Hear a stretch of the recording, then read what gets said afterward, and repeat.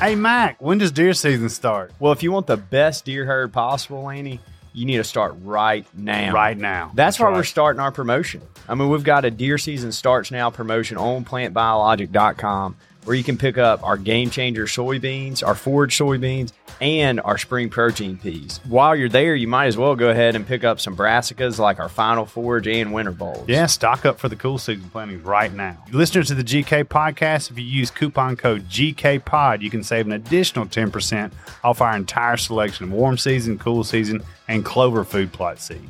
Get started today. Visit plantbiologic.com for an unforgettable fall. Hi, I'm Jeff Foxworthy, and welcome to Gamekeeper Podcast. If you want to learn more about farming for wildlife and habitat management, then, buddy, you are in the right place. Join the Gamekeeper crew direct from Mossy Oak Land Enhancement Studio as they discuss the latest wildlife and habitat management practices, news, and, of course, hunting. There's no telling what you'll learn, but I'm going to tell you, I bet it's interesting. Enjoy. We're live in 3, 2, 1. All right, everybody, welcome to our humble podcast studio here in West Point, Mississippi, home of Mossy Oak, and a lot of other brands that we're so proud of. Yeah, Mossy Oak Fishing, Hercules, the home of Hercules. Home of Hercules. Hercules. Sure. You know, this is our 201st podcast, and it was harder to get everything rounded up today. You would think after 200 we'd have this kind of. Do you think you'd get this figured out? Oh. Maybe we've gotten a little complacent. What have you been working on? I don't know. I'm not sure where Toxie is today. I know he's not.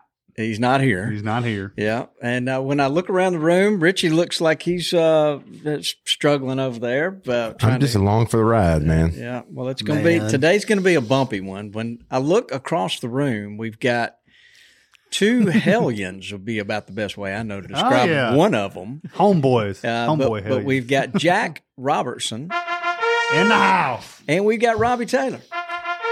One of our very own. At one point. It's odd because for many years, if I ever had a computer problem, and I had quite a few computer problems. You have problems and lots of computer problems. I would call Robbie and he would come down there and turn your power button on. Yeah.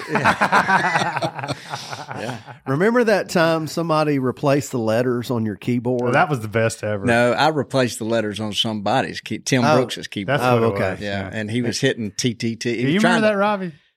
You do remember that? That was great. And he called IT to get it figured out because he was a finger puncher. Yeah, he didn't really know how to tech. type. So he swapped the keys up, and there were different numbers. And Tim was in. I could hear him in there typing. What the?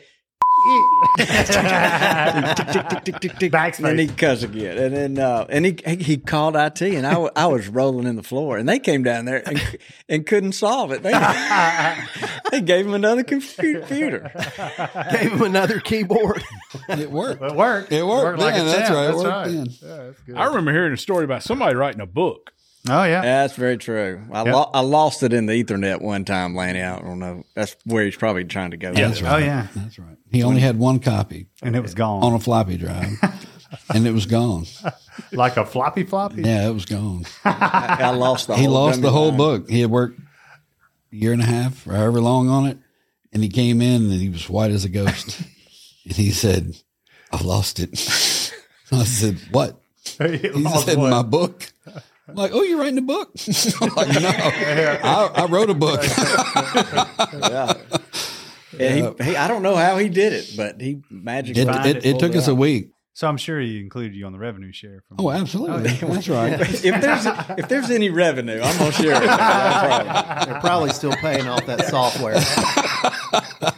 That's right. I'd never heard that. Yeah, that was, and Joe Bush got involved in that too. He helped on. Oh, that. it was 2 3. Yeah, it was not an easy. It wasn't just like it wasn't.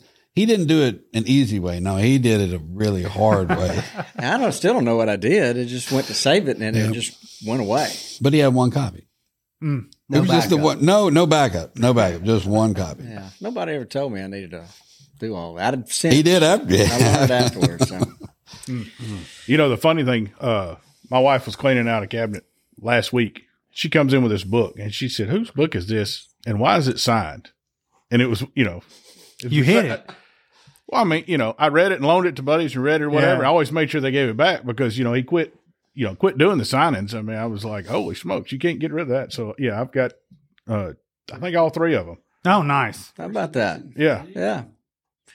Well, one day those things might be worth something for you. Maybe. Probably more than the first edition of 10th Legion someday.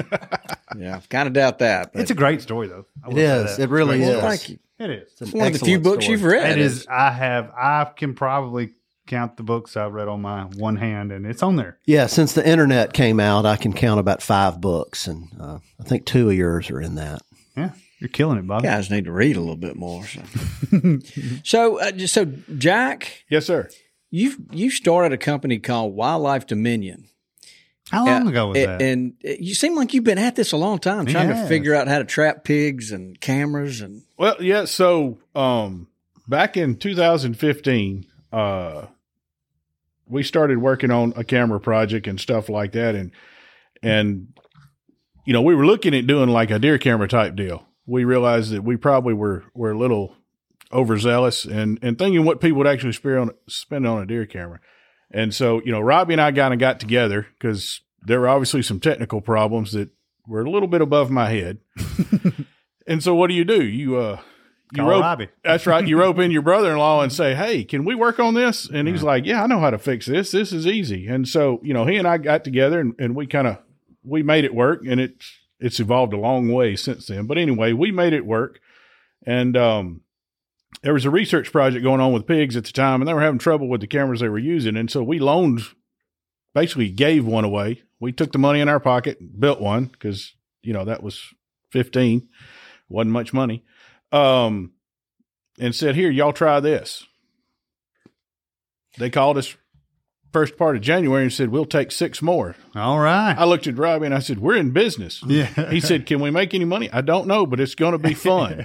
We got an order. Yeah, we got Robbie's shaking his head. Like, we barely made the first one work. How do you think we're going to get 6? So you guys kind of dedicated your lives right now to helping solve the wild pig problem that's going on around the country. And I think the traps that you build have evolved into helping biologists capture other animals as well. But it seems like that trap is kind of your expertise. You figured out a way to make this thing work at a level others hadn't.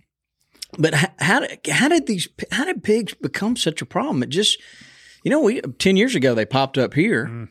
Prior to that, there weren't pigs here. Growing up in South or around Montgomery, there weren't a lot of pigs. There were pockets with pigs. Now they're everywhere. That's right. And so it's just kind of, the original pigs were brought to the United States by the Spanish settlers. DeSoto's kind of credited with bringing the first ones to South Florida. And what they would do is whenever they came to a new area, they would drop off some pigs, let them free range. And then on subsequent trips, they would have food there guaranteed to eat, not knowing where they were going and stuff like that. And so, that's where the first population really started in South Florida. And then, as hunting became more prevalent and the pig population really exploded down there, even back in those times. And then in the late 1900s, the Eurasian boar was actually brought in to supplement because these were domesticated pigs early on that just went wild. And then they decided, hey, we want to add a larger boar to it, a hairier boar, bigger teeth, same thing, game management. We want bigger and better. So they brought in the Eurasian boars from Europe and that area. That started around 1890. And so and that's just kind of the population just steady grew. And everybody, even the pigs here. So you take the pigs in our part of the world, most of those, we can document where the population started. Guys would bring them in they went and hunted them somewhere and said, hey, why am I going to drive 3, 4, 5 hours away? Yeah. I'm just going to bring 10, 15 home and drop them off. Put a couple in the truck. Yeah. So that's gone on. That's happened a bunch then. That is the problem. Yeah. So a question just pops in my mind, like the Arkansas Razorbacks, the mascot of their major institution there in Arkansas. Mm-hmm. So is that's a Eurasian pig that was brought over many, many years ago? Yeah. Is it Russian? We've always said this Russian. Yeah. The Russian boar, that's a little bit of a different subspecies, but, to get technical on this, the Sioux scrofa, which is our wild pig, that is the exact same species as our domesticated pig. Huh. You turn them loose, you let them live on their own, they start growing hair, they start growing tusk. And so whether you're talking about a wild pig, a feral swine, same Friar species. Nature, Russian bull, it's all the same species. The piney wood rooters. Just like dogs are the same species, and you got all different kinds of looks. And That's right. That's exactly right. You know what's Never thought about it like that. Lanny, over Bobby. in like Germany and places in Europe, hunting these pigs that is a big time trophy hunt. Yes. And they do a lot to encourage their pig populations. And I think from what I've heard that then the wealthy hunters. yeah, but ecologically, Europe and all of that is a mess. Right. We're talking about plant species that don't exist anymore. It's way worse of a problem than we have over here. But I don't disagree with you, but it's just interesting how their sportsmen look at it as opposed to the way we look at it. And it's kind of juxtaposed, if you will. Well, now that opinion is changing. It is. Very fast. And Robbie can allude to you. He's involved a little bit more with our international folks. But we've, from right here in Crawford, Mississippi, we're servicing how many countries now, Robbie? We're in at least 6 right now. And, when we first started, even through the first, 5, 6, 7 years, if we got a call from, if we sold units or we got a call from Europe, it was pretty rare. I get about 3 a week. We've shipped, we've got equipment. Like in the UK is a great example of where they, it used to be just for the select, and they had laws that protected, the pigs. And now, in Scotland, this guy tells me that, that they have, wild pigs running through Scotland for the first time since, 180 years or something like, it was a very long time. And so they don't even know how they're starting from scratch. They haven't had to deal with pigs at all. And so we see that in Spain, and Portugal. And now the hot spot, it seems to be, is in the south of France, right? Mm-hmm. So with all the vineyards, is spilling over from Spain. So I bet they could do some work on a vineyard. They love them. They love them, right? Like little tender vines. Yes, sir. Yeah. So so what Europe seems to be struggling, but adapting to is changing their regulations and laws and that kind of thing. Yeah. So that professionals, they're still going to be a lot different than what you see in the U.S., but at least professionals over there can address, the problems as they pop up. So when y'all talk about servicing them, you're selling them traps and cameras that they can, on their phones or computer, they can drop the traps and catch the pigs. That's correct. Just and like open the gates or shut the gates. Just like we do here in the U.S. They just have never, they have not really addressed it at all. Very just with hunting and limited. But am I right though in thinking that like a big trophy, a big boar would be a real trophy over there, or historically it had been? Yeah. Oh, it still is. It still is. If you're going to hunt those animals and we're spoiled in the United States, you can, go to Hunter's Ed, get a hunter's license, join a hunting club. There's plenty of public ground you can hunt and that stuff. You get into Europe, and, sometimes it takes you years to get qualified to hunt a species, and then additional time to be able to, hunt it with a certain caliber gun or to whatever. So, it's a much longer process. And that goes all the way back, to the nobility times when, a lot of the wildlife is still owned by the lords and the, of the land and stuff like that. Let's just pray that it doesn't evolve like that here in the States. Oh, man. I'll throw that out there. Yeah, I think hopefully our North American model of managed wildlife will prevent that. Yeah. So when you kind of, let's just take a snapshot in time, right where we are right now. Pigs are they're a bigger problem in the South than anywhere else, or kind of help us understand that. And what states are the hottest? Well, that depends on where you are. Of course, if you've got pigs, it's the hot one. Yeah. Your problem's worse than anybody else's. We hear it every day. Yeah. My pigs are different. No, they're not, but that's okay. So yes, historically, you're looking at Southeast United States, and so it's typically South Carolina, and it comes, across Tennessee's got a little bit of a problem, or it's a growing problem, and then it stretches, slightly up into Missouri, Oklahoma, and Texas. Now, that's been our historical problem. Now we're in 36 states. So now, we're addressing problems, around the Great Lakes. I'm sure everybody's heard about the super pigs that are coming south out of Canada. I haven't, so I want to learn more about that. Tell us about the super pigs. Well, it's basically, we'll kind of strip it down crayon level. Good. That's what I need. I figured that's the reason I looked at you. You go back to evolutionary times. So animals in colder environments have larger body mass and stuff like that. So they are a larger pig typically than ours are.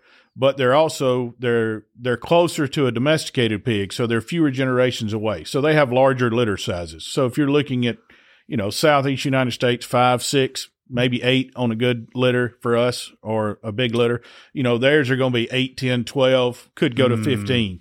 And that's why they're calling them super pigs. They reproduce a little faster. Now you're also talking about a new environment. So there's not near as many limiting factors outside of weather as far as food, dependency on population. You start getting into population models on that, but that's the deal. And so, historically everybody thought pigs in Canada, they can't make it through the winter in the wild. Well, that's not true. And it's the same kind of thing that caused us our problem here. People, they put the pigs up in the winter. They've got them in a holding pen. They feed them out in the winter to kind of protect them. In the spring, they turn them loose, let them free graze. Then they go back in the fall before winter and bring them back. Well, you turn 20 loose and you bring back 25, but they reproduced in their 60. Mm-hmm. So that's the problem there. And so now we're seeing our northern states are having to deal with it. Montana, Wyoming, Wisconsin, all those states that, hey, we don't have to deal with pigs. That's a southeastern problem. Now they're calling us and going, hey, we got a problem. I know you do. Mm-hmm. Like I said, Robbie and I have been working with some guys in Canada. Their hunting regulations are different than ours. Their gun regulations. Your daughter's been begging you to hunt since her little brother shot the Big 8 last year. You've ran a fire, dissed the fields, got stuck, got unstuck. Planted food plots, fertilized, and prayed for rain. You moved trees, limbed roads, even bought one of those fancy cell cameras. So what's your excuse? LS Tractor.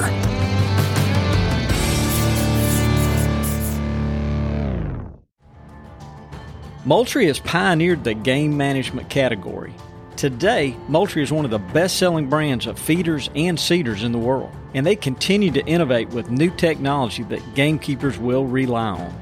Moultrie products are always field-tested and designed for hunters by hunters, combining forward-thinking innovation with time-tested practicality. Moultrie, first in feeders since 1979. All right, so guys, Moultrie is offering our listeners a 15% site-wide discount at MoultrieFeeders.com. Use code Mossy Oak with a capital M, Mossy Oak, at MoultrieFeeders.com and get that 15% discount. So McKinley was sat right here last week and said there are about 1.5 million deer, give or take a little bit, in Mississippi. How many wild pigs are there? Well, I wish you'd have got that answer out of McKinley because nobody can tell us. The population models are we thought y'all were experts. Well, Jack. That's why we brought that out. I'm not far enough away from home to be considered an expert. So yeah, I mean, the population, the numbers all over the place. You're talking about an average growth rate, just say in Mississippi of 1.5 to 1.3%. So that number, that's a huge number. Huge number. That's right. Deer can't do that, and they won't do that. And plus, it's just. Deer is easier. I mean, it really is. It's easier to measure because you can do camera surveys. This is how many I have, and they're going to reproduce once a year. Mm-hmm. A good doe is going to drop 1.2, 1.3, whatever our state average is, depends on rainfall. You can't do that with pigs. We've had pigs, like I said, Robbie and I've put collars on pigs working with different agencies that they just pick up and walk 5-6 miles for no reason. Well, that kind of, that messes up a camera survey. Mm-hmm. There's been some work done, and we do a lot of work with different universities and research agencies and looking at some of that stuff. And right now, I was reading a book. It's a good book for you. Yeah. Yeah, because it'll put you to sleep on all the different population models for wild pigs. You talk about Sounds riveting. Yeah. Statistical Riveting. modeling. I just run the other way when I hear that phrase. Yes. So we've got a lot of pigs here. Alabama's got them in places. Georgia, obviously Florida, Louisiana. I'm just trying to think. I think every state in the South has Every got 'em. state you just mentioned has pigs in 100% of their counties. And used to, we just assumed they would stay in the bottoms and drainages and things. And now they're just infiltrating into upland areas, you know? We're we're trapping in high plains, desert type environments. It's insane. Or downtown, Starville's just a few minutes away. And I was at our local wildlife refuge, Downtown traffic. our beloved local National Wildlife Refuge, and deer hunted there a lot this year. And you can't go anywhere without the ground looking like it's subsoiled. And they eat every salamander, every beetle larvae, everything in their path, roots, acorns. It just scares me to, I'm an oak nerd, and it scares me to think that, we have deer overpopulating and eating all the acorns now, and it's affecting oak regeneration. But now with these pigs, it's 50-fold worse. They're, you can go a mile and not find a single acorn. Yeah, what effect that's having on other What about species some kind too? of rare salamander? They eat every one of them. Gone. Look, guys, I experienced a couple of years ago, and I have a witness, but I killed a deer, and before I could blood trail it and get to it, there was a pig on it eating it. Mm-hmm. Without a doubt. Yeah. You look at, going back to gamekeepers, and of course, we're always concerned about, our game species, which for us, the big species is turkey and deer. Mm-hmm. Well, how many states have produced nice results that just everybody's sick about for the turkey recruitment over the past 2 or 3 years? I believe there's a direct connection there. I was going to bring that up. There it is, and you hate to say that, but, we've pulled stomach samples on pigs a lot. Mm-hmm. There's not much that you won't find in there. Right. And then what Dudley's saying too, just virtually wiping out all the red oak acorns that, are great food sources for hens and stuff in February and March. Before they're getting bred and get them in a healthy condition to have a successful. And if they don't find the nest. Right. Yeah, if they don't find the nest. It's so frustrating. Like these areas I used to go and check for acorns in February to see if turkeys were still scratching, gone. It's just all pigs now. And one thing I've noticed, if I'm hunting one afternoon and I'm watching several deer, if a pig shows up, the deer are gone. It's just like they don't want to have any part of it. And you know how you see deer and turkeys mix in together, and they, but the pigs, they don't do that. And to make it worse, there's been some movement studies done. The big mature bucks leave first. The does will hang around even longer once pigs show up, but the big bucks will not tolerate it. So if you want, that's interesting. Yeah. So if you're really interested in trophy deer management and you're looking for that big buck, you better get on top of your pig population quick. Mm-hmm. Mm-hmm. So quick and often. And often. Yeah. So speaking of that, we had William was talking last week about the percentage of deer you needed to harvest to keep the population at a constant level. Do you have a indicator of that with pigs? You want to answer that? As many as you can. Yeah, well, and that's it. But you can't do it with a rifle, though. I think 70%. 70. Yeah, so you have to remove roughly 70% of the population to keep them from growing. That's right. Keep it steady. And you can't. That's astounding. Yeah. So all it takes is one. Sorry, Bobby, I interrupted. No, go ahead. All it takes is like 1/40 of an absentee landowner, and those, you may have control of 700 or 800 acres that you're trapping pigs on, and then you've got one absentee landowner that doesn't do anything, and it may only be a 40, and that can be their little stronghold where they can retreat to that, reproduce, and then come back out. So let's real quick. This is. Help us understand, how fast do they reproduce? Yeah. And then how many can they have? How many litters can they have? How quick can they do it? What age can they get? Yeah. I know you got some of that, Jack. Yeah. So, you're looking at an animal that becomes reproductively viable at 6 months old. All right. people say they can have 3 litters. Really, the average is about 1.5 to 2 litters a year for us. Now, that's a population that's established and growing. Of course, you get a new population, it can be even worse. So, if you're looking at a single sow, and she's going to have little ones with her, and as soon as they're 2-3 months old, if you harvest her and check, she's already bred back. Mm-hmm. And so that's the reason, and once the big problem is, once a pig weighs 20 pounds, what's going to kill it besides us? Right. I mean, there is no predators. Yes. I mean, everybody's seen the video that went viral about the bear that ate the pig up there at Cage Cove. Well, we've done trapping at Cage Cove. They don't have enough bears. I mean, that's just it's not a population control. Yes, every now and then you'll see an alligator or a coyote that'll grab a smaller pig, but that's not a population. There's not a regulation. No, I mean I think there was some stuff about the mountain lions in Florida occasionally eating pigs. But what are we going to do? Release 1 million mountain lions? I mean, no, it's just not. It's not enough. Yeah, that's kind of that's like 15 years ago, they wanted to increase the grizzly bear population until they realized that the hunter attacks by grizzly bear went up like 200% in 1 year, and they said, okay, maybe we don't want 25,000 grizzly bears in Yellowstone. Yeah. So, Jack, do y'all eat wild pigs?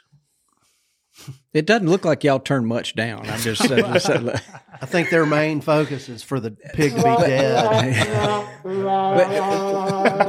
So when I look at y'all and y'all are trapping pigs, what all goes on there? Are there some you select out and go, yeah, that one's one we'd eat and these we wouldn't eat? I'm just trying to help people understand.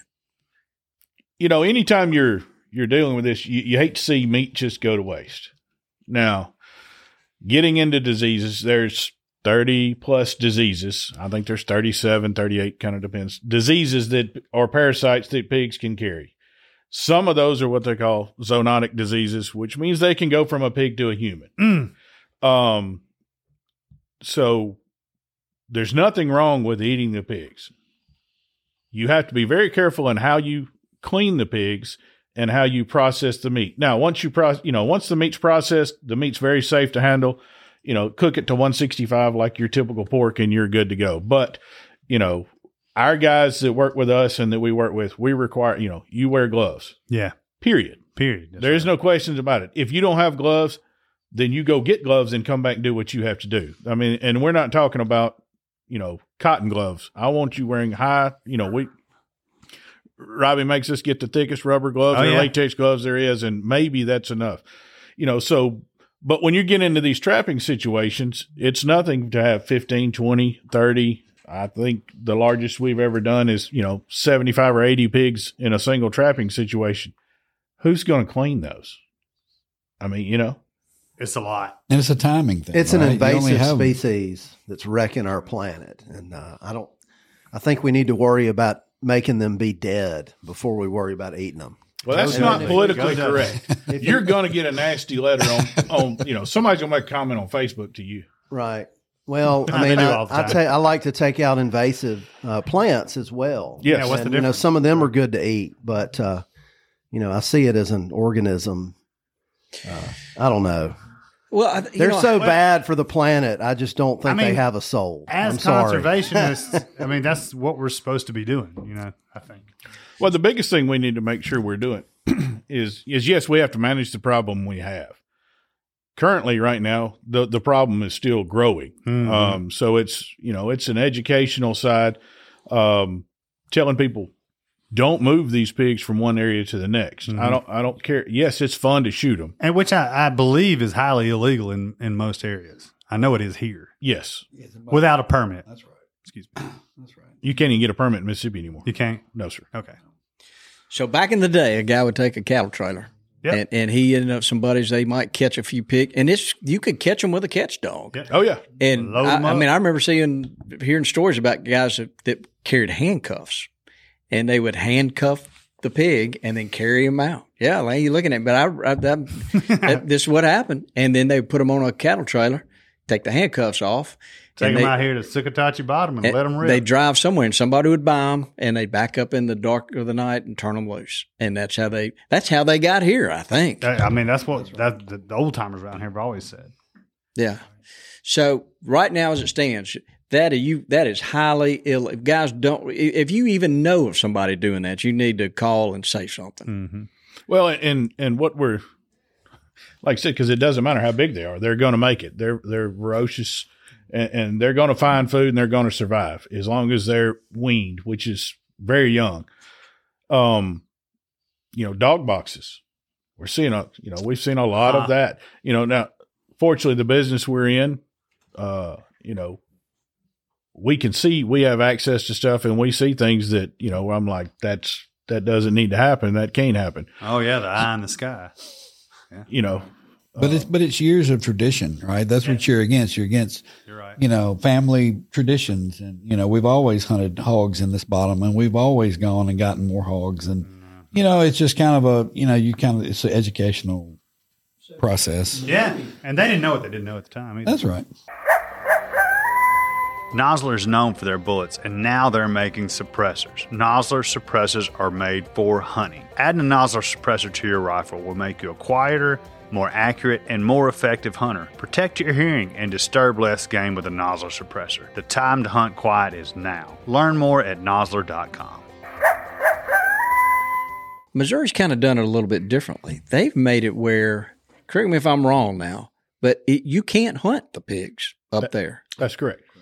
And they've made it where they've just taken out the incentive for anybody to pig hunt in an effort for them to bait up and trap. Can you help me understand that? Because when I first heard it, I'm like Lanny. I thought, well, that doesn't make sense. But after it was explained to me, I thought that's some forward thinking. That might work. They by far have the biggest budget of any state when it comes Jack, to wildlife. Yeah, I mean, and we worked with them on their project. So you had a unique situation where the pigs were. There was a very large national forest that was in that area. Mark Twain. And then you had, some state management area lands around it. Now, Mark Twain basically was allowing the state to manage the national forest as far as the hunting and stuff. So, and then you had a few private landowners, and you had small populations of pigs. So that's where you can make the most bang for your buck, is on new populations, small populations. So the theory is, and it's very provable, if you give an animal or you give anything value, us as humans are going to figure out how to make a living or exploit that value. Mm-hmm. Hunting is an intrinsic value of an animal. And so what they were trying to do is totally devalue that animal so that there was no incentive to keep moving them. Hmm. And so, if it's illegal to hunt them, why take the risk of moving them? Right. Now we have a stable population in one area, and now we can attack that population. And they've done a very good job with their stuff. So how are they attacking that population without the assistance of hunters? They're trapping. Just the state's trapping them. So you have state, and they were part of the pilot program. So you have state and federal agencies that are trapping them. Of course, So no consumers are trapping. Private trappers. No private trappers. No, it's just the or if you are, numbers. you're with the state. I struggle with those numbers. Now, you're saying these are like smaller, newer populations. But, Lanny, take a guess at how many sounders we have just in Clay County alone. And if you think there's enough government people that could trap all of those. I don't know. I couldn't even begin to make how many sounders we I mean, have. you'd have to have a government truck parked every corner. every mile on every county road, Mm-hmm. I don't know. And that's the controversy that you hear from up there.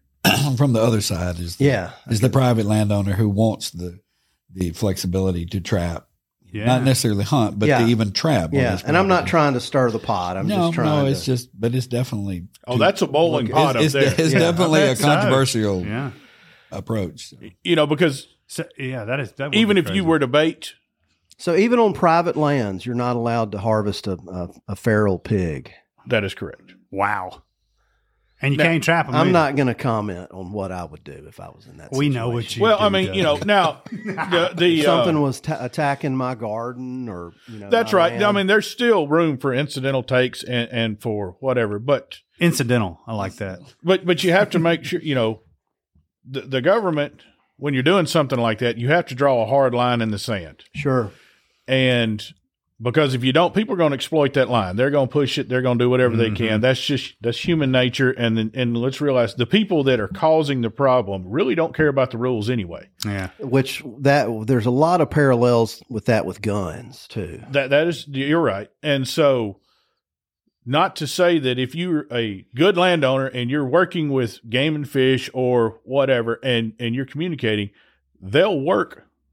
There's probably room. Let's say it that way. Maybe probably they'll turn a blind eye. Not really turn a blind eye. Let's say we're going to work with you. And so that's the best way, and that's with any situation, no matter what you're doing. If you're doing things by the book and you're having a problem or you're working, 99.9% of the time, you can contact your Game and Fish or your ag agency, and they're going to work with you. Everybody knows this is a problem, but what I'm going to defend them a little bit here. But they have to draw a line in the sand and say, we can't do it this way. You can't do this. Now, and I'm sure there's ways to get a private trapping permit and stuff like that. I'm not 100% up on what they're doing in Missouri. I knew, Robbie and I made the decision early on. We're not going to go up there with a big showing, because when it started, it was a complete boiling pot. There was tempers flaring. I bet. Yeah. I mean, Missouri is not that far removed from a southeastern state. No. Is it working? Yes. What they're doing? Yes. Wow. There you go.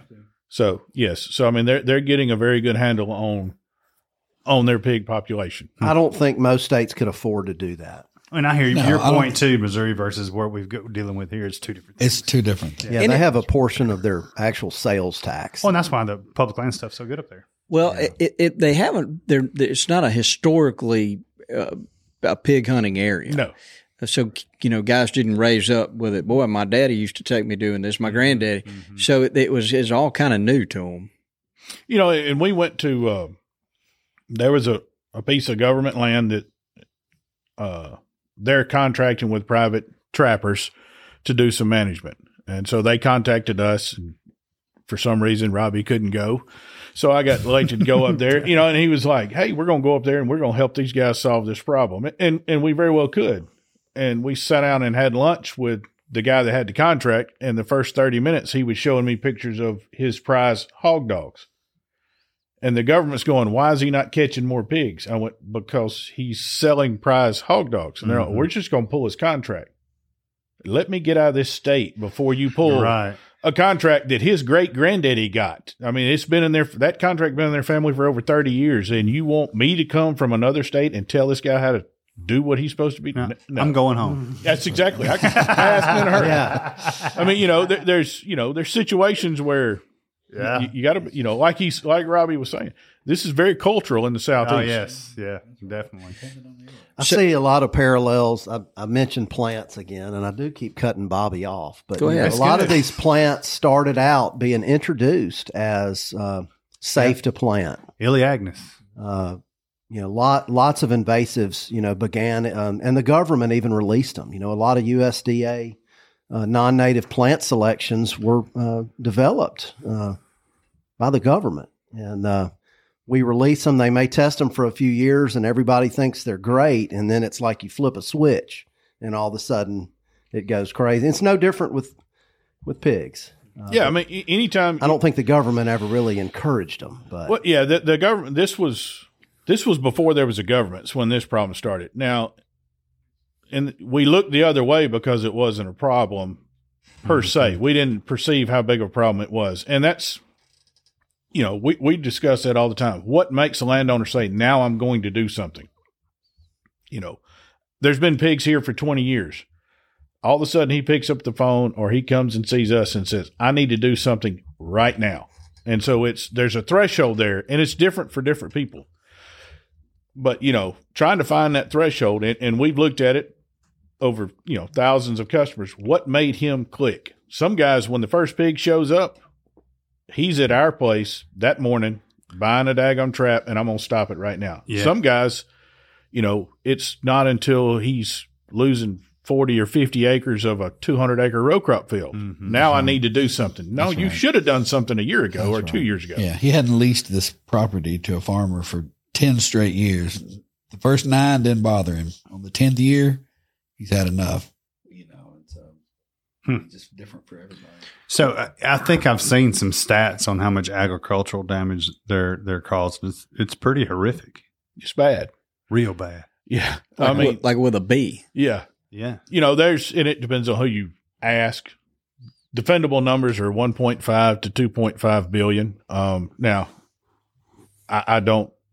Those are older. Yeah, And those it's are older probably numbers. more this year. And I don't know what that number. I've never stacked my 20s up to see what 1 billion looks like. But yeah, the crop loss is one thing, but it's tearing up turn rows and affecting your equipment. You cause a bunch of they make a bunch of holes in the ground, so when they run their planter through there, it tears up the planters, and it's not just the actual crop. It's not just crop, and that number incorporates a lot of different things from crop loss, like I said, maintenance on equipment. And a lot of people don't, like you just said, Lanny, your back hurts. Well, what damage did you do to the front end of your tractor that you're not going to have to fix for another? We broke a frame on one this year. That's right. Yeah. Broke the frame. And so when somebody sends you a survey that says, how much money did you lose from pigs? You didn't put the cost of that frame in there, did you? No. But that's what did it. No, or all the ibuprofen I have to take. So, and that's just kind of, and looking at all this, that's where, Robbie and I started working together, and we said, hey, there's a business model here. We both had jobs. We both had careers. This is not what, this is going to be a side deal. We're going to have fun with it. Oh, yeah. But I wasn't. So how does your traps work? It's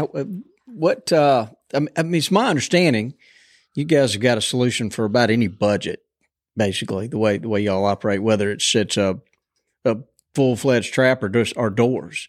And then you've got I'd love for you to explain all this. All right, so we'll start off by saying, so there's two different products that are put together to make a solution. So you have the camera company, which is Hog Eye Cameras. That's what we do. We're the only camera company that's devoted to trapping. That's what we do. We don't make security cameras. We don't put cameras in police cars. We don't do whatever. We make cameras for trapping solutions. The people that work, and Robbie has assembled a very good team of technical people that's what they do. They get to work in the morning. They focus on traps and helping landowners. When they go home in the afternoon, that's all they did today. And so the camera system is the lifeblood of any trap, whether it doesn't matter what you're talking about. And then beginning in, I guess, the 2019 Farm Bill, we saw there was going to be a large push for traps and need for traps.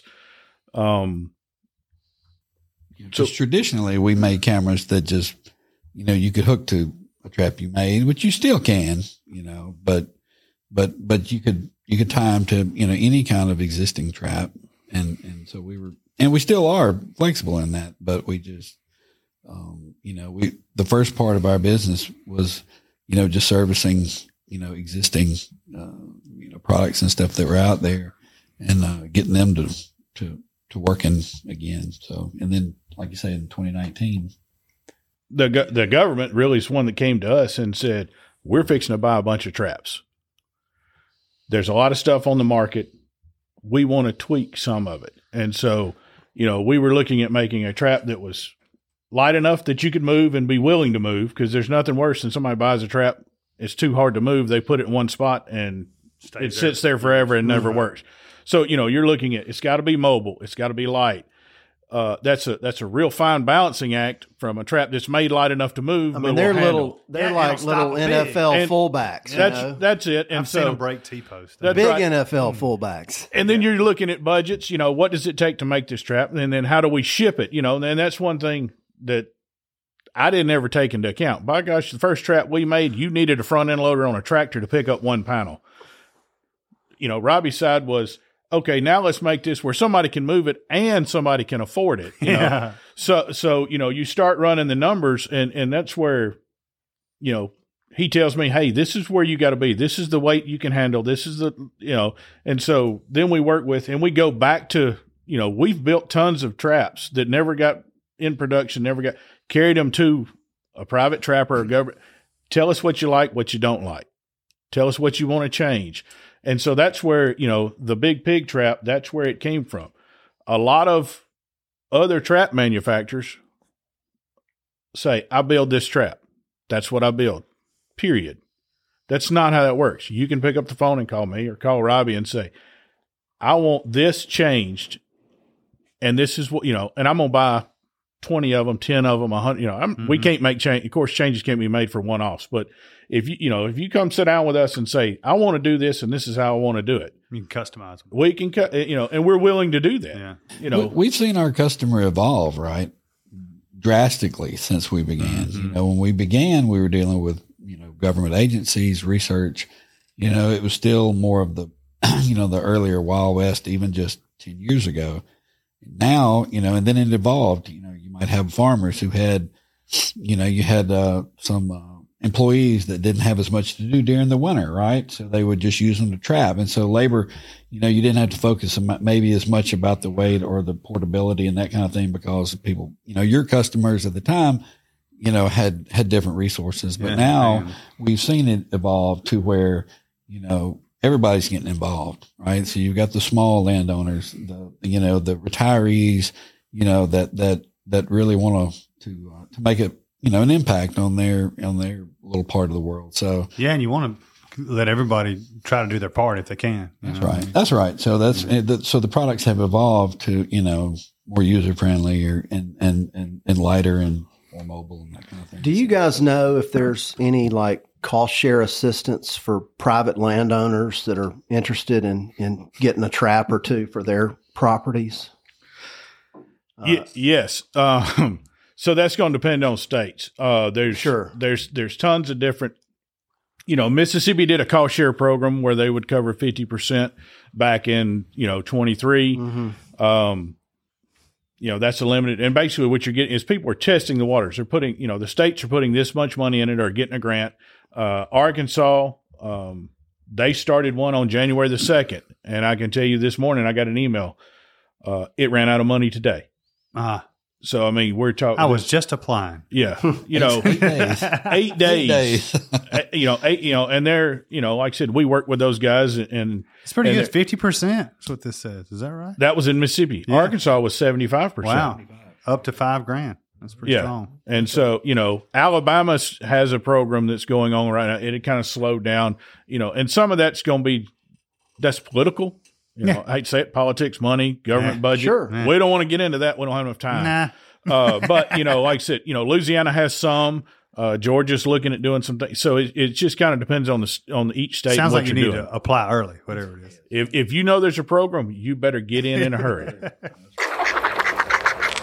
The Furminator is the industry's most versatile piece of food plot equipment, allowing plotters to do every step of the process, working the soil, adding seed and soil supplements, and compacting, from start to finish with a single implement. It's hassle-free by design. Set it for the seed size and simply drive the tractor, and the Furminator does the rest. Check it out at thefurminator.com. Hey guys, Dudley from Gamekeepers here. I want to tell you about the all-new Gunner Dog Bowl. It's designed for home and built for travel. It's customizable, leak-resistant, light on weight, solid on durability, and rust-proof. Like other Gunner products, they're made in Nashville and designed for everywhere. Your favorite traps. What design is the one that Jack Robertson says, this is it? Well, anything he produces probably would be. Well, an answer, like each one. So there's when you're talking about traps, you have suspended traps, which where the whole trap comes up when you trigger it, it drops, and then you have panel traps, which are traditional like cattle panels, and they have a gate. We typically panel traps have to have at least 2 gates. They're just more efficient. You can catch pigs with anything. We're looking at efficiency and time and what it takes. So if you have 2 gates, then it makes it easier to get pigs in. You can catch more pigs in a panel trap because you can make it bigger. If you're dealing with lands where people have been running dogs, running box traps, running whatever, then a suspended trap will cover up a mistake made by either the trapper or a previous trapper better than a panel trap. So, we use them all. We use everything that's out there. Any new trap that comes out, we will get one and we will try it. Hey, what does this guy, what's this guy know that we don't? A lot of times, He doesn't know anything we didn't know. He's just, he's come up with a new hat trick. And that's where you got to be careful is we've seen it come and go. There's a lot of people that get in like I said, we're rooted in the camera business because no matter what your trap is, it will, most of the time it will catch pigs. But if your electronics aren't there and your electronics aren't reliable, then it's wasted. And like I said, and that's, I'm very proud of the job my partner's done making our stuff because when we started, we weren't as reliable as we needed to be. Mm-hmm. And he's continually, I sat in on a meeting with him this morning, and it's all about how do you make those electronics last? How do you make them better? And last year or so, whatever, he came, sat down, he said, we're going to a 4-year warranty on our electronics. And I'm like, we're going to do what? That's huge. That's huge. I mean, and I'm like, no. And he's like, oh yeah. Our stuff's that good, and we're standing behind it. Yes, sir. I mean, most of what we sold 7 years ago is still sitting in the field trapping. So nice. I'm like, why not, So y'all help a guy strong. With Meanwhile, a lot of companies are lowering their warranty, for electronics and things. So a guy can buy one of these traps from you, and then Robbie, you can help him set it up on his phone where he can watch those pigs at night. They come in, and you determine when you want to, and you drop the trap. Or that's shut the door. That's right. Whatever it is. That's right. So if you had a panel with 2 gates, you could shut both of them at the same time, or that's right. Typically, they're wired together. So they're triggered. To drop simultaneously. Mm-hmm. And so, like Jack said, we, our software development, everything is in house right here. In Mississippi. So our developers sit right here, and they, work with people that trap, they deal with our customers directly. Tech support's right here. Nice. And there's people, that's all we do. We show up and we, help landowners. So a hunt club on a budget could buy panels at the co-op and build them a corral and then buy a gate. Yes. And the camera and the electronics from you guys attached to it, and probably not be into it as much as, no. And that's, and we're all about it. Yes, we are a company, and we have to, hopefully make a profit and, keep our employees and everybody's happy. But we're also about a solution. So, if you say, hey, I'm going to build my own, I just want the electronics, that's fine. Right. The same guy is going to answer your question, is going to be there to support you as if you called and said, I want the biggest trap you've ever made. Mm-hmm. Well, by golly, we've got a solution for you too. Mm-hmm. And so that's what, because you have to understand. One guy may have 40 acres, but his problem is just as important to him. Yeah. So it has to be important to us as the guy that has 40,000 acres that has a huge budget. It's not, and that's kind of, we're still a small company, so we can be flexible in that situation. That's cool. And the service level you provide, I mean, I've got to say, it's got to, every situation is different. So that level of service y'all provide has got to be clutch for those landowners. It really does. Yeah. Because everything's different. That's right. The tech people that answer the phone have seen a big trap. Yeah. Yeah. So then one of these round traps that drops, that sounds like that would be just the absolute best scenario. But you've built those now where they can be loaded up on a 16, 18-foot trailer and moved from location all over the farm and unloaded relatively easily. Yeah. So, the way we look at things is if it takes longer than 30 minutes to move it, you're not going to move it. Yes, you're going to move first. When you get a trap's like any new tool, right. Whatever. Oh, yeah. First 6 months, you look for every excuse in the world to use it. Then after that, if it's not easy to use or user friendly, you're going to stop or slow down. And that's our goal is, when we sell you a solution to help you, we're not going to fix your pig problem. All we're going to do is provide a piece of equipment, a tool to help you. You still have to do the work. And trapping, a lot of people look at the cost of a trap and go, man, that's ridiculously expensive. But if you look at the time it takes you to handle a pig problem, the trap's the cheapest and the easiest part. No doubt. And so, if you can't put that trap up by yourself in 30 minutes, or if you got a buddy with you 15, 20 minutes, put it up and or take it down, then that's not going to work. So you have to stay away from driving T-posts because nobody wants to drive a T-post in the summer. It's hard enough to do in the winter. They won't stand up, so, we try to stay away from T-posts. Now we do have a T-post that the camera mounts on, but, that's kind of things that that product has evolved over time. You know, what does it take? Solar panels that are foldable, lightweight. You know, consumer experience. I get it. That's it. Well, I think the reason he went to foldable solar panels is I'd thrown about 4 or 5 of them out of the back of a truck. Got caught in the wind. You got caught. Yeah, they're like a sail. They take off so pretty, and they just float, and you can see them in the rearview mirror. Look. And you're like, oh, it's just going to land in the median and slide. And about 10 foot above the ground, they turn sideways and start rolling. Mm-hmm. And then you just don't even stop except for to pick up the pieces. Yeah. Where's the solar panel, Jack? I don't know. Ask the Penske driver right behind us. Yeah. So these sounders that we hear them referred to, the whole group, the mama and all, are they so smart that if one of them if one of them's outside and witnesses that trap drop, you're never going to catch? Is that true? You will catch them. They just get real shy for a little while. You know, these things are smart. They are very smart. They're wicked smart. They really are. So yes, like you said. So tell me about a pig. They don't have great eyesight though, but what do they have? What do they have going for them? Their sense of smell. Their sense of smell is phenomenal. Their hearing is okay. Their eyesight is pitiful, and so, but their desire to eat and modify their habitat is huge, and so that's kind of what people, like we were talking about, the difference between a suspended trap and a panel trap. Well, if that pig has seen animals get caught in panel traps, when he walks in, he knows there's a gate. And there's, you can talk about 3 foot, 4 foot, 10 foot size gate openings. It's, there's numbers there. But, the suspended trap, the whole thing's up in the air. So, if you're watching and you know how many pigs you've got there because you've got a true live feed video sending you notifications to you and all your buddies if you want on one stream that, like I said, you're never going to run out of data on. A little plug there. Just a little. Yeah. So, you know what's coming. And so you can count, hey, I've got this many pigs. All right. If you've got 18 in the trap and you have 20, do you drop the trap or do you not? Everybody says catch the whole sounder 100% of the pigs.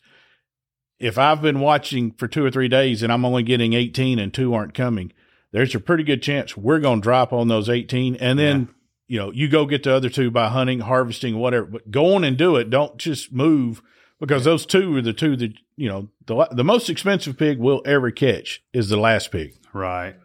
Period. That makes sense. So like I said, it's okay. And that's a management base. And that's what, the live video feed and being able to see it, that's what that does. That lets you make an educated decision on what you're doing. Mm-hmm. You're not just setting it and going checking it in the morning. Yep. You have time to fool. So you guys watch a lot of or hear people talk about it. Are there instances where you just can't get that big old boar to come up in there? He just stands there and watches and y'all are aware of it and know of it. And yes, it happens. And typically that's, like Lanny said, that's an educated pig. Matter of fact, I dealt with one in South Mississippi this week. He bought a trap from us 2 months ago. He's caught almost 70 pigs on 300 acres. Wow. He's got 2 pigs left. And he's like, I can't get them to go in the trap. It's a big boar and a big sow. And he said, I'm coming to buy another trap. Wait a minute. You got 300 acres. We don't probably need 2 traps on 300. Tell me about your property. He was like, well, when I move the trap over here, they go to this feeder. And then if I move the trap over here, they go, hold on. How many feeders do we have on 300? And I think it was 48 acres. He's got 4. Yeah. Okay, let's turn all the feeders off. It's fixing to be wintertime. They're going to get hungry. They're going to get hungry. They're coming. I said, or, we can shoot them. Yeah. He's like, well, I hadn't used my thermal in years. Fire that bad boy up. That's what I'm saying. So this is not trapping is the best tool we have right now for controlling pig populations, period. Sure. I don't by care numbers, what, no doubt about it. By numbers. That doesn't mean that you close the toolbox on the rest of the tools. Mm-hmm. You still have night shooting. The helicopter program, that's a little expensive, but there's still people that do that. The hog dogs and stuff like that. There's a time and a place for all of it. And you just got to be mindful of it. And that's what I told this guy. Hey, I tell you what, shut all the other feeders off. Go sit in the deer stand this weekend and shoot him and be done with it. Right. But hopefully you did. I hope that's what, like I said, I just talked to him yesterday Monday, and I was like, look, if you don't get him this weekend, come back next week. I'll sell you the second trap. Right. I mean, and if Robbie knew, I said, well, I'm not going to sell you the second trap. But, I'm so disappointed. Yeah, but Y'all gonna you know, try to make a business. You need to make some dummy traps. That would trick them. you know, and that's and the good thing is with the way we do business and the way we've worked with folks, and you know and I'll just say he's pretty much lead. Mm-hmm. He does a real good job of keeping me between the ditches. We all need one of those. We all need one. I need a good one. You know, he's given us the opportunity as far as a company. We've hired the right people. We've put them in place to do other things, to look at expanding how we help landowners. You know, we don't sell you a trap and then walk away. You know, it's call us if you need us. We're going to call you 30 days out and say, hey, how are you doing? Because a lot of times, you know, these people are new. They're depending on y'all to teach them how to trap, or to tell them about trapping, or they're reading something on the internet. Okay, we need a product. And so that's where this works with us is yes, we have a very good product. We have, the best support, the best standing behind everybody in the industry. Mm-hmm. We want to team up with y'all to educate those people, because we're going to talk to them anyway.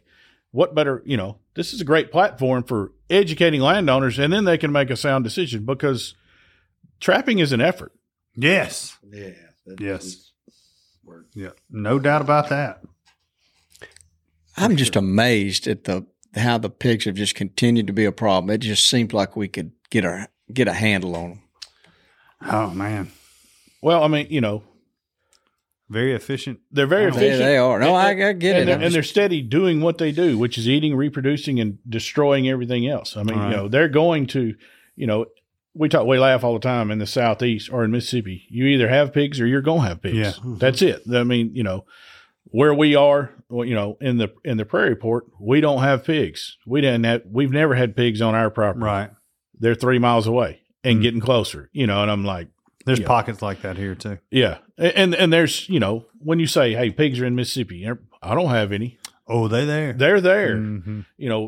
This part of Mississippi, Clay County, that Shuckanachi Line Creek area, we've trapped all over the world. Yeah, That's an impressive pig reproducing area.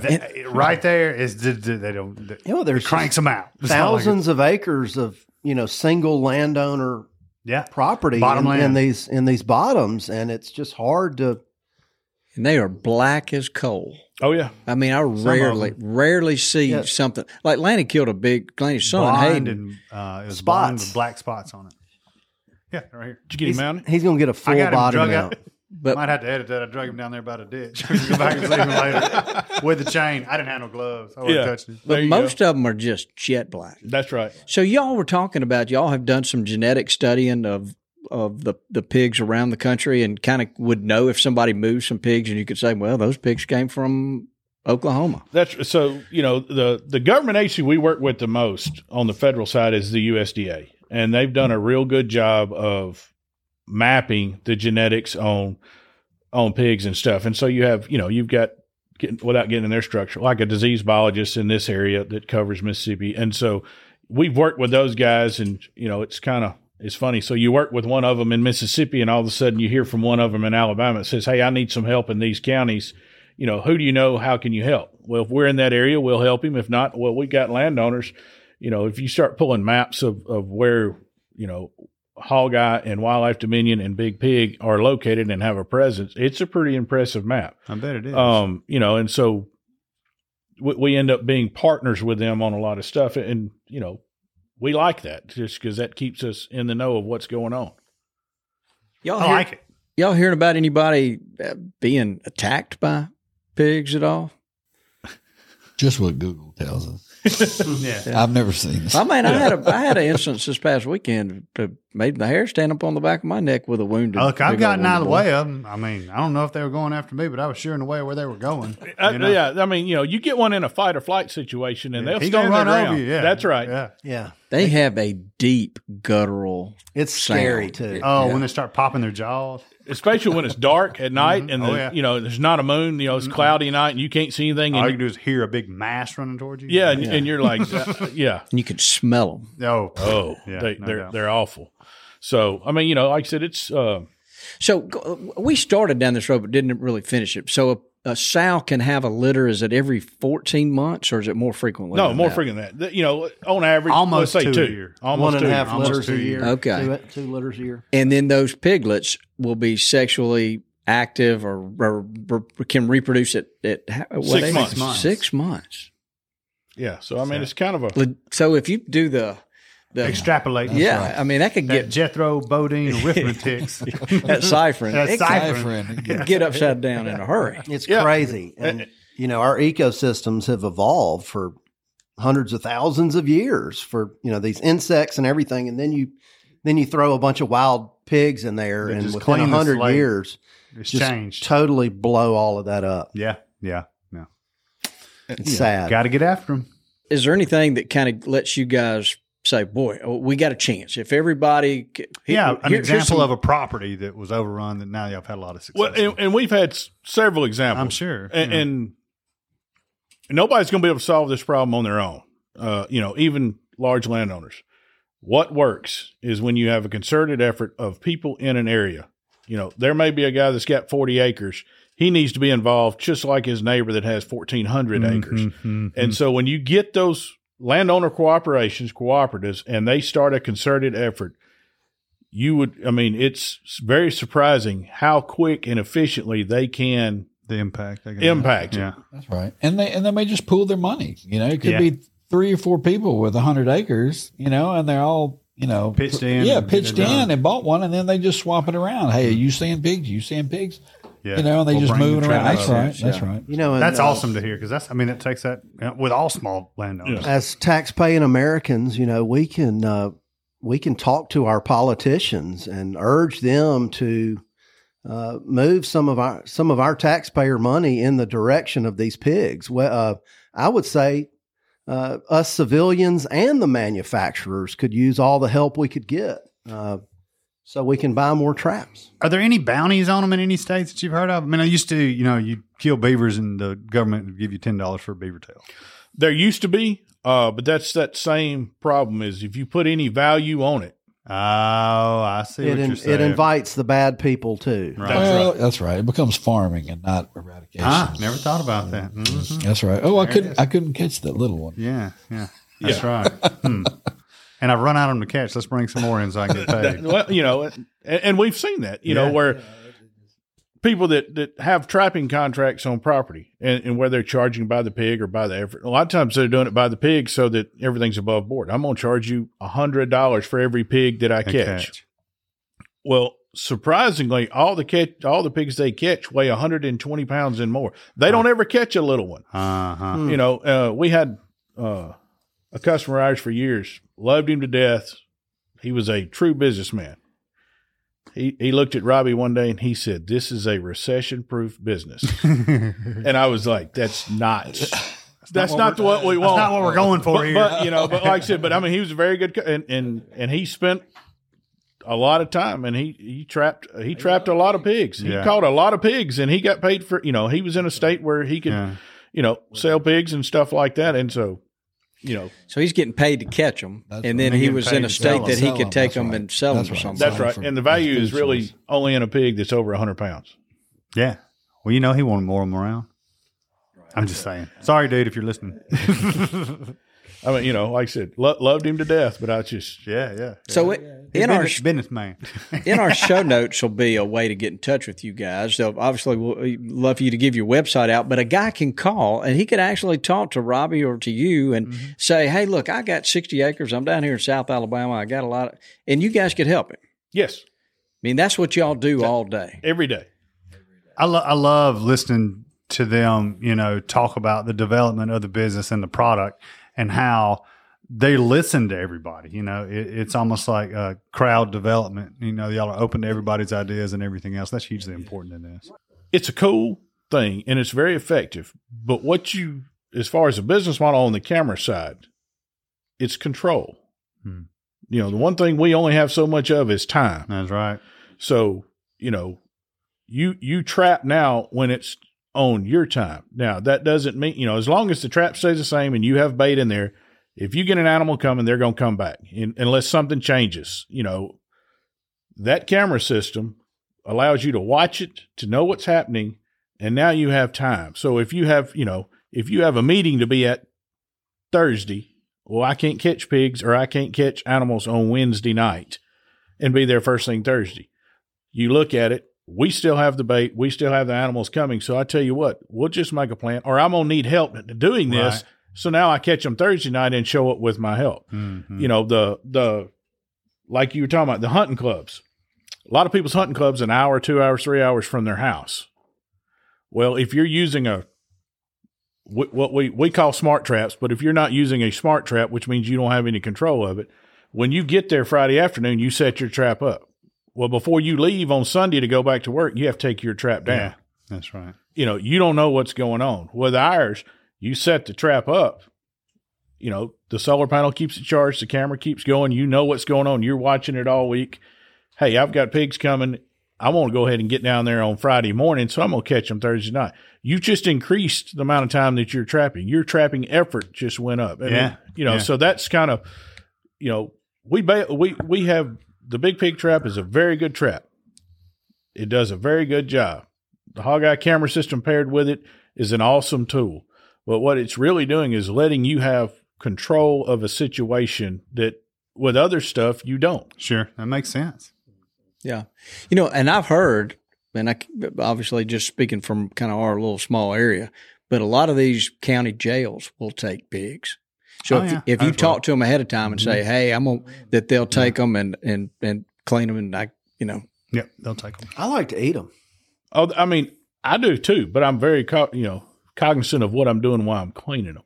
We did a cerebral palsy group contacted us, needed some raw protein, and they'd been dealing with like Hunters for Hunger and stuff. Mm-hmm. And he said, we're just not getting enough deer meat protein. How much do you want? He said, well, last year we got 800 pounds. Okay. Fix you up. Yeah. I think the first time he showed up, he picked up 1,400 pounds and he went, this ought to hold me for a week or two. But when come on back when you can. Yeah. When he came, when he came to us, he came to me and Robbie and he was like, I want everything you can. No, you don't. Yeah. No, you don't. Cause even if it's not something we trap, we have access to, we keep up with, our customers people. are our That's friends. right. We talk to them all the time. We go through the Rolodex. Yeah. Where are you and how much do you want? And I think I heard you mention this. You've got cameras that have been out 5, 6, 7 years that are still functioning and working. That's huge. 8, 9. Still trap every day. Yeah. All these cameras, y'all ever see a long-tailed cat? Yeah, I know you have. Oh, here we Jack, go. you know they're out there. I mean, I know what I saw. Have y'all ever caught a Sasquatch Yeah. or a skunk ape in your trap? Robbie had a guy Chupacabra. that called him about a Sasquatch trap, and I had to block that number. He was in Oregon. He was in Oregon. I had to block Oregon. I saw something close to that one time, but he was Sasquatch Trap made out of kryptonite. What is it with you and the long-tailed cat? Me? Yes. I mean, when you grew up in the woods and you see a long-tailed cat, you want to defend what you saw. Right. And there's no doubt what I saw. So, and I think, do I think what I saw was a black panther? No, I know it wasn't. Do I have an idea what it was? It a mountain lion? No, it wasn't a mountain lion. It was a small. He thinks he saw a jaguarundi. I saw a jaguarundi. Ain't no think about it. I think he saw an otter. No, there's no way I saw an otter. I mean, give me a little bit of credit. Well, in your, I think they call it an otter cat, don't they? They do call it. Is an that a otter nickname? Cat. Yes. But I want to say there was a documented. We're getting off subject. Yeah, look, we from the always early do. 70s. I think somebody documented one. Yeah, in the Mobile River, Tensas Delta. Yeah. Look, there's a guy not too far from y'all that if I texted him right now, he would send me a picture of a long-tailed cat. It's a mountain lion though. That he's getting pictures of, and he's within 30 miles of y'all where y'all look at it. Yeah, they got pictures of him in Lowndes County this year. And I don't understand it. I don't understand it. And then I've seen the picture myself, and I know it was a mountain lion. Yeah. What I saw wasn't a mountain whenever lion. we talk about them, we'll get emails and calls and direct messages, and somebody say, my uncle's got one mounted. And it's just there's nothing that we've ever talked about that just stirs folks up as much. That's right. So we love to talk about it. Well, now there was a reward. I think it was $10 million for a picture of Sasquatch. Now Bobby's on the Sasquatch. Yeah, I'm not talking about. Now he's a Bigfoot hunter. That's Bobby's. I'm the long-tailed cat guy. He's the Sasquatch man. I like to talk about the cats, but the Bigfoot thing doesn't interest me. It's not impossible for there to be a large cat in this area. Their range, and as much as they'll walk and they'll move, but there's no population. I don't think there's a breeding population, but I know what I saw. I mean, it just. I just love the thought that they might be out there, and we've got all these places that have these neat names like Calling Panther, Panther Swamp, and it's just it is. So, what's your thoughts on bears? Oh, I know there's bears. Well, I know there's bears. Yeah, I mean, we've seen them down in your county, but I'm just I like the idea that they're there too. Now, I just don't want them on my property. I think they can be destructive for sure. I've seen pictures of them. Yeah, I've had several come through Noxubee County. Yeah. We recently. We've got a new bear program coordinator in Mississippi. Mm-hmm. We've talked to the bear coordinator, and we're going to do some work with them here in February. It's on Richie's What's list. the guy's name, Richie? Anthony Ballard is the black bear coordinator here. Okay. Got it. He's going. Hopefully, we'll have him on the pod one day. All right. That'd be correct. Mm-hmm. Go Richie. He'll be in town next week. There you go. He's hanging out with Jack. Well, we just evolved from pigs to bears. That's right. We are really. I personally just think it's really neat that the bears have a chance. So we work with them, and he developed a new trap, and it's a good trap. So we helped him build the camera system and the lighting system on it. And like I said, they've caught more bears in Mississippi this year than they ever have. Bobby likes to run a feeder. I guarantee you, if you get a bear on your place, it'll be a mess. It'll be a mess. Yeah. And you will not like having a black bear on your didn't we place. see a picture? Yeah, we saw one in Noxubee County that was mounted the feeder. Or like you plant a tree, like you plant a plum tree, and 3 years later it gets covered in plums. The bear will literally break the tree to the ground just to eat like 3 plums out of it. Well, we tell our customers all the time. Tree tube will not work on a bear. Because bears will come in pig traps pretty regular. I mean, we see that all the time. And if you get a bear in your trap, before he gets to your bait, drop the trap and run him off. Because if he ever learns that there's food in there, he's coming back, and you can't feed him enough. Oh, I got a picture of a long-tailed cat in Noxubee County, too. I forgot. I'll have to show you when we get done. I think I would just the idea of having a bear for a little while would I would give up a feeder if he tore it up. I would not run him off. No doubt about what I'd do. I don't know. Give up your Moultrie feeder? Yeah, well, you would give up your Moultrie Well, feeder? I'm just saying I could get another one after he left. And they call Dan. Dan, brother Dan. He knows a guy. Yeah, he knows a guy. That's for sure. But he definitely knows. I just think the bears are cool. I'm cheering for them. There's a Facebook group I know in Mississippi for bear sightings. Yeah, people post their game camera photos. Well, I tell you what, everybody that has used, I've heard just a lot of good things about your traps and the cameras and whatnot. And we have a big pig problem. And I like the idea that guys can go in together with adjoining landowners or members of a club and share it. That's a great idea, guys. Yeah, it is. Yeah, and that's just, like I said, getting back to it. We've been working on this problem since the 1500s. Yeah. We've been growing this problem. DeSoto. I mean, that's a pretty long time ago. That's right after 1492. He came right through. He came right through West Point. Yeah, that's right. The original right through dropping pigs everywhere. He sure did. I mean, that's what they were doing. You can blame the Highway 50 problem on DeSoto. It's pretty amazing. It's interesting too what you said. If you took a domesticated pig, and is that in his lifetime? He will grow hair and tusk if he's out in the wild. Oh, it's in like less than a year. So if he leaves him in a fence, he won't grow any hair and tusk. So a domestic pig doesn't have any hair. Not long hair like you're talking about on a wild pig. But you cut him out in the wild, and he's going to have long hair. You turn him loose, and yes, they start slimming up. Their hair starts getting longer. Their tusk, because now they're rooting and they're scavenging for food. And so, like I said, it'll just start. And then what an adaptive creature! I mean, that's pretty amazing. Yeah, really. I mean, I still want to get rid of them. Don't get me wrong. Yeah. I mean, they're impressive. Yeah. I mean, it's a formidable, opponent, no adversary. doubt about it. So as far as what we. The funny thing, you talk about marketing or whatever, we sat down in the first marketing meeting and I didn't know anything about what I was doing. I mean, we trap pigs, and I'm like, we can't say that. And Robbie's going, just sit there and be quiet. It'll be all right. And he was like, the good thing is, gamekeepers. Yeah, y'all have a product talking about the Hog Eye camera system that generates his own video of an adversary that nobody likes. They stink, they smell, they tear up everything, and they're ugly. He was like, this is easy. That's right. YouTube, here we come. Yeah, well. What's the biggest pig y'all seen? Oh, that's a good question. That's a real good question. Weight-wise. They get over 400? They can. That's very rare. I would say people think they're 400, but they're not really 400. Or if you go to pick a 200-pound pig up, it's heavier. You than think it's that's 400 right. pounds? You know, That's right. and dense. And we've seen. Matter of fact, we were doing a little trapping thing, and this guy was on Facebook and doing live, and he was like, "Man, that pig's gonna weigh 400 pounds." And I'm looking at it going, 400-pound pig is huge. And so, he strings it up on these scales, and I'm like, you might ought to pause that. And it weighed like 375. And he was like, oh, it's the funniest thing. And so, of course, he tied a rope to it and stood on it to make it go to 400 pounds. The very next day, we catch a pig, and I'm like, that one might weigh 400. So he puts it on the scale, and it was only like 402. But he had made the one that was obviously smaller, over 400. So now he had to do it again. I'm like, see, you tell lies. You just have to keep telling lies. On going. Yeah, that's a big. Lanny, have you seen one that big? I killed one in Alabama with my bow that was, I think, 325. Yeah, that's just. That's a big. That's a big. I think this one that Hayden killed was.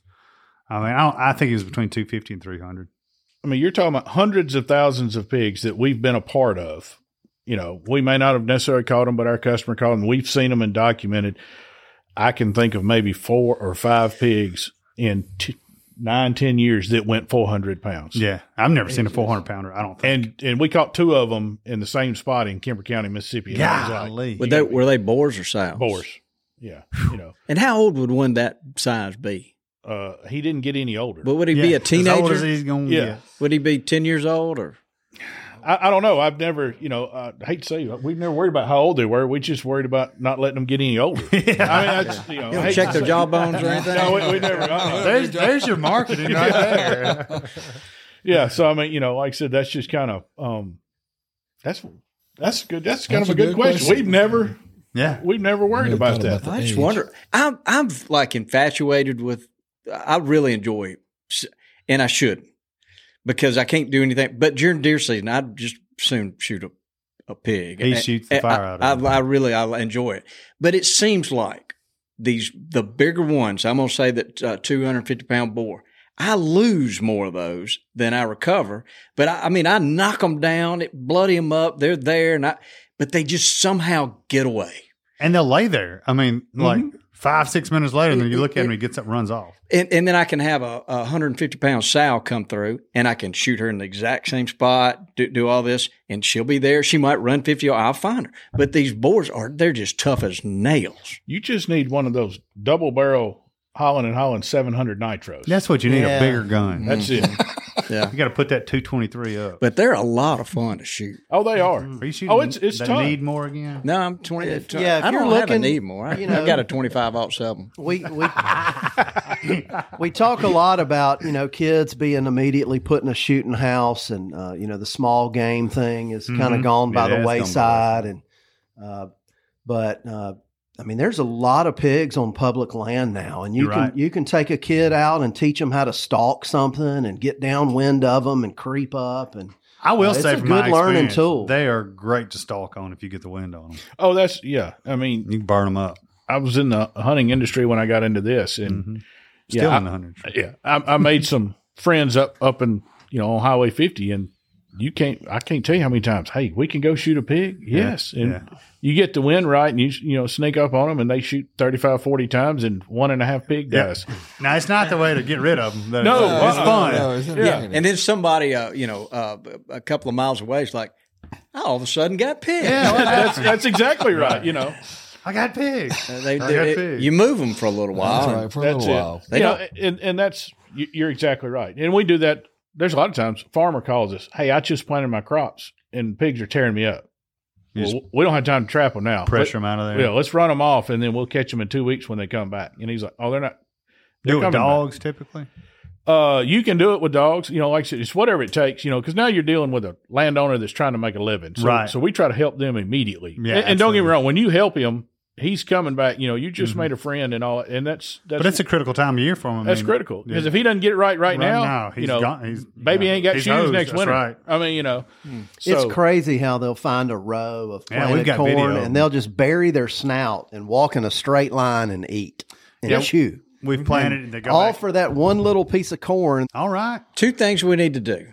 They brought a trivia question, and we've got our friends at Sheffield. We could talk them into financing these traps for That is a great idea. because it's a legitimate piece of farm equipment. Yeah, I bet we would love to talk to them about that. Yeah, I bet we can make that happen. Yeah, and they're already financing all of Bobby's taxidermy. I don't know why they wouldn't be able to do these traps. So Richie, who is? Would you tee us up, Richie? Today's trivia is brought to you by Sheffield Financial. Explore swift, effortless, and convenient financing for power sports, outdoor power equipment, and trailers. Fueling your pursuits in hunting, fishing, and game keeping. More details at sheffieldfinancial.com. Well, Richie, you have polished that on up, hadn't you? Yeah. Hey, you didn't add pig traps, Richie. It's a work in progress. Pig traps on there next. Richie, you got $1 million radio voice. Yeah, you do. Well, apparently it's worth $1 right now. Don't tell him that, Dudley. So, look, Sheffield Financial guys. So if you're in the market for a 4-wheeler or something, they got 14,000 offices. Yep, tractors. They're good folks. Yeah, they are. And we're going to call them about pig traps. I'm actually going to do that for you. Can you imagine if you could get a loan and cost share for a pig trap? I mean, think of how many we could buy. Ooh. Who are we playing for, There's Richie? multiple options. All right, so we're playing here for George A. Feig. F-I-G. F-E-I-G-E. Ooh. So, Good Is that phage? or it could be Feige. I don't. I think you nailed it the first time. So with Bobby and these names he hands me, yes, I think there's something to do with that. I think it's Feige. I think like Siege. Well, there's like a Feige with like Marvel Productions. I did get a call the other day. There wasn't Calvin Klein that sent in that question. Oh, it wasn't? No, there's a nice lady emailed me. She said, "Hey, we've got." I'm not Calvin Klein. Yeah, basically. We thought we were going to go turkey hunting on Calvin Klein's place. So George here left a nice review, and we're playing for a 1-year subscription of Gamekeeper magazine. Boom, the best book out there. Yeah, the gift that keeps giving all year long. All right, so we actually brought 2 questions because I didn't know how difficult this on us, you wanted to be. We're undefeated. Well, he's going to be as difficult as well, I think say undefeated. Wait, tell me which one. Yeah, right. What are you doing, Bobby? Wait. Yeah, I don't know about undefeated. All right, so and these numbers were maybe heavily edited. Sorry. No, you're fine. Keep on. I can come up with a third one. So we're going to talk about, in Mississippi, Alabama. Okay. All right. And we talked about that earlier, that the average, population is 1.5% growth rate. So if you start with 20 pigs. Hold on, let me get a calculator out. I don't know that you can do it with that. Okay. If you start with 20 pigs, all right, how many pigs do you have in 10 years? And how many pigs do you have in 20 years? All right. Now let's go to the other question. So that would be exponential. Yeah. That's exponential growth. Give me a pencil. I can figure this Man, out. I forgot all my formulas. I'm sorry. All right. So how long do I have? An hour? All right. We'll go. Let's go to the other question. We'll go to the other question and see if you decipher. 10 years. You're going to take off your shoes. So the other question is, so we talked about, the first pigs came in with DeSoto, and then the Eurasian boars were brought in the year 1890. Does anybody know what state the first Eurasian boars were dropped off in? I'm going to say Virginia. Ooh. I mean, it would just be a guess. I mean, you want to say Arkansas just because that's the name of their college. Who lived in Arkansas in 1890? Good question. A bunch of Ozarkians. Lanny, you got a guess? I'm working on my math over here. Okay. What first state that they were dropped off in? For hunting. Eurasian boars brought in 1890 for hunting. Which state were they dropped off? Oh, well, I'm going to change my answer. You said for hunting. Yeah, well, that's why I'm going to say 100% for my guess is going to be Alabama. I'm going to say Tennessee. I'm going to say Georgia. New Hampshire. Golly.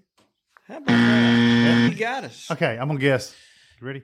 New Hampshire. You got that, Richie. All right. Well, that's a good question. Lanny, do we have enough? I don't think we have enough time for you to. You keep working, and I'll wrap us up. Okay, go ahead. So, thank you for the question, and George, we'll get you your prize out. Look, Blood on the Biologic. We usually do that at the beginning. It's brought to you by LS Tractors. Jack, we've got this relationship with LS Tractors. They make these fantastic tractors. They now have a Bottomland.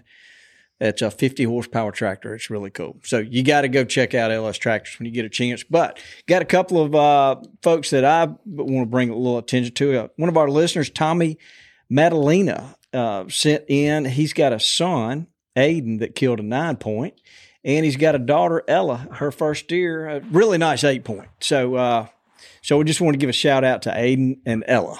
Man, the background in those photos, they look like they know how to manage their habitat. You see all that. I think that's South Carolina. Not in the tree. There. Yeah. A lot of early successional stuff going on. Pretty cool. Dudley, what you got? Quade Johnson in Monroe County, young guy, killed a big old 10-point. Ken Ivey sent me the photo. That's awesome. Yeah. Congrats, Quade. Richie, you trying to hunt with your daughter? How's that going? We're still working on it with both my daughters there. We're still working on it.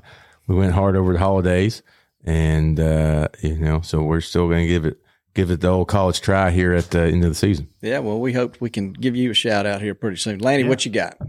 What was it? 20 pigs, 10 years. Yes, 20 pigs, 10 years. So after 10 years, you start off with 20 pigs, you would have 1,153 pigs. that is correct. Whoa! It's actually impressive. How in the world did you figure that out? He's been dealing with his banker. Saffron. And he didn't even take his shoes off. Look at that. Well, I'm impressed. Look at all that saffron. That saffron, boy. Yeah. So, Lanny. Bobby. I am impressed. I am too. Let me just go ahead and say. Yeah, that's like a question. This is why I work on the profit and loss and you don't. That's a question. Yeah. That's exactly right. So, Jack, we are not, we remain undefeated. I'm here. Lanny pulled us out. We'll fix that in post as well. So. That's right. So who you got, Lanny? So Robert Arrington was here a couple weeks ago, and his wife harvested a great deer with us, Sarah Arrington, and his daughter harvested her first buck, Area Arrington, with us. So that was great. We also have a first-timer, a guy named James McTaggart, a local guy here who went to a hunter education course with us here and decided wanted to go hunting. We took him shooting. He shot his rifle before he went hunting. Hayden's buddy from school. Yeah. He ended up harvesting not only his first deer, which was an 8-point, but a second deer, which was a doe. So he is on his way to gamekeeping. He is an overachiever. Yeah, he is. Wow. And so, Lanny, you're responsible for that. Congratulations. Well, I wouldn't say. I mean, his father was there. It was a community effort for sure. Yeah. But it was good to have him out. You are the hero of this episode. What? You got the trivia question right. I don't know about the hero, bro. I mean, I bet you could still make above a 30 on the ACT. I mean, that's a tough question right there. I'm not that bad. It really ain't that bad. Okay, look, guys, y'all give out your phone numbers or your email address or your website, something, so people can get in touch with you. Hog-Eye Cameras website is hogeyecameras.com. Bigpigtrap.com is where you can find out information about Bigpigtrap.com. That's right. That's right. And we're on Facebook, we're on Instagram, all the socials, but and we're going to be doing some specific content with them. Yeah, so this will be a lot of fun, and we've enjoyed listening to this. So very good. Appreciate y'all being here. I think I still have more questions, so I'm sure we'll end up doing this again. Yeah, we're going to do it again. Yeah. Surely. So, anybody else got anything before we cut out? No. We sure appreciate everybody listening and watching the television show. It's now on the Sportsman's Channel, guys. First and second quarter, we're on the Sportsman's Channel. I think Sunday nights. Jack, are you up at 9 o'clock on a Sunday night? You can watch the Gamekeeper television show. And I like to catch it on the repeat or on the online series. There you go. He don't stay up past dark. Yeah, past dark. He doesn't look like a guy that stays up past dark. Me neither. All right. Well, this has been fun. I really appreciate you guys coming. We enjoyed visiting with you. Why don't you say goodbye, Dudley? Goodbye, Dudley. Get us out of here, Richie. Thanks for tuning in to this week's episode of the Gamekeeper Podcast. And be sure to tune in again. Subscribe to Gamekeeper Farming for Wildlife magazine and don't miss the Mossy Oak Properties Fistful of Dirt podcast with my good buddy, Ronnie Cuz Strickland.